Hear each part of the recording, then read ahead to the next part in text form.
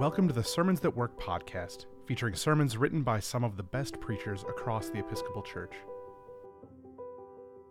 Today's sermon is for the second Sunday after Pentecost, Proper 5, Year A, and is titled Proximate. It was written by the Reverend Jazzy Bostock and read by the Reverend Danae Ashley, priest in the Diocese of Olympia and psychotherapist at Soul Spa Seattle, LLC. Brian Stevenson, author of Just Mercy, which is now a movie if you're not the book-reading type, tells people that what called him into his work was getting proximate. Stevenson works with prisoners who are on death row, work he was introduced to in graduate school. He describes being a student at Harvard and beginning work with a law firm, the Southern Center for Human Rights in Atlanta.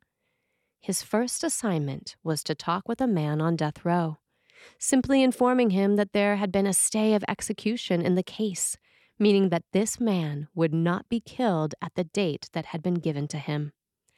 Stevenson recounts that as he gave this news, what seemed a tiny piece of information, the man had tears in his eyes. He asked for Stevenson to repeat what he'd just heard to make sure his ears weren't deceiving him. Stevenson recounts that this encounter changed him. Prisoners on death row weren't prisoners anymore, not a faceless mass of criminals, but people. There were stories and names and faces and whole lives lived before the crime for which they had been convicted.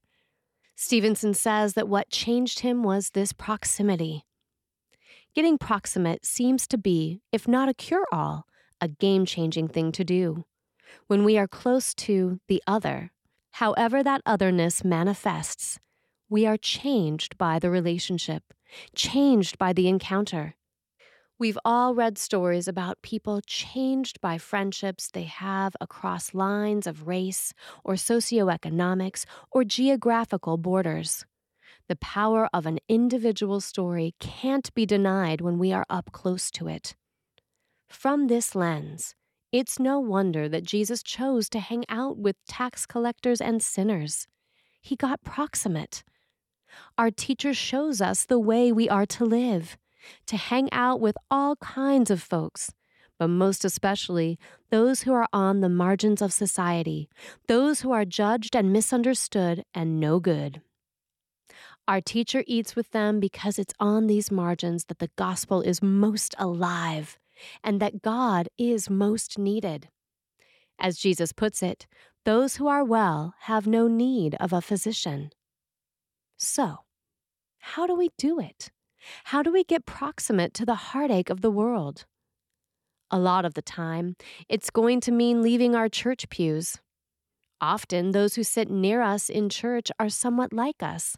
Perhaps they're bound to us by having kids the same age, or by having similar career paths, or by both serving on the vestry. With whom are you not usually in contact? Who's at the gas station in need of a hot meal or overwhelmed with childcare on Sunday morning? Who was out too late last night to wake up in time for service?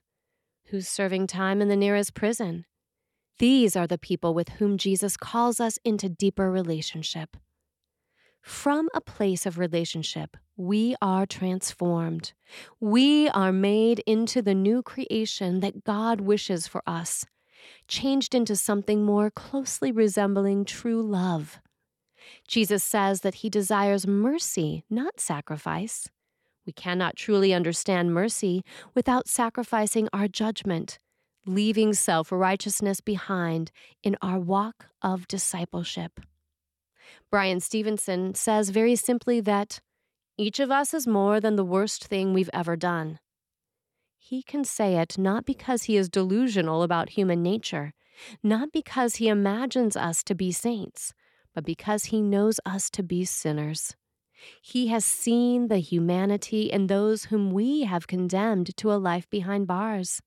He has seen himself in those who are called simply criminals. In this morning's gospel, when the Pharisees ask the disciples, "Why does your teacher eat with tax collectors and sinners?" they meant it to be shaming. They meant it to be embarrassing. They meant to say, "Why isn't he hanging out with us, the important people? If he's important, he should be paying mind to us." But Jesus stays true to his calling. He isn't swayed by the self-importance of the Pharisees. He isn't tempted into putting himself above anyone else. He knows that there is little difference between the Pharisees and the tax collectors. The only difference was one of ego. One group knew their need of God. The other didn't. Jesus says he comes to call not the righteous, but sinners. And the good news is, that's us. Sin isn't confined to those who have broken the law or to those who are different from us. We too are sinners. When we get proximate to those who are different from us, what falls away is judgment, allowing us to see how God is working in their lives and wonder anew about how God might be working in our own. We are invited in the gospel to check our ego at the door, to get close to those about whom we have judgments, to remember that they, and we, are more than the worst things anyone has ever done. Amen. The Reverend Jazzy Bostock is a strong, proud Kanaka Maoli woman. She serves 2 small parishes on the west side of Oahu, one Episcopal and one Lutheran. She and her wife tend to a small garden together, delighting in the way food grows. She loves to laugh, walk barefoot, cook, and feel the sun on her skin. Sermons That Work is an offering of the Episcopal Church's Office of Communication. For more free resources, including sermons, Bible studies, bulletin inserts, and more, visit episcopalchurch.org/sermons.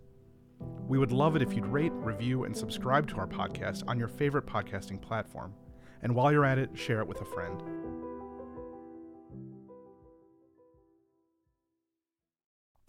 You're invited to join thousands of Episcopalians, neighbors, and friends this summer at the Love Always Revival at the KFC Yum Center in Louisville, Kentucky.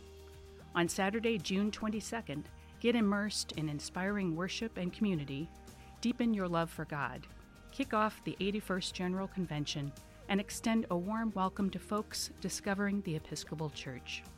The revival is free to attend, so bring your friends. If you're from a neighboring diocese, check in with your diocesan revival champion to find out about group travel options. You can find more information along with registration at iam.ec/lovealways.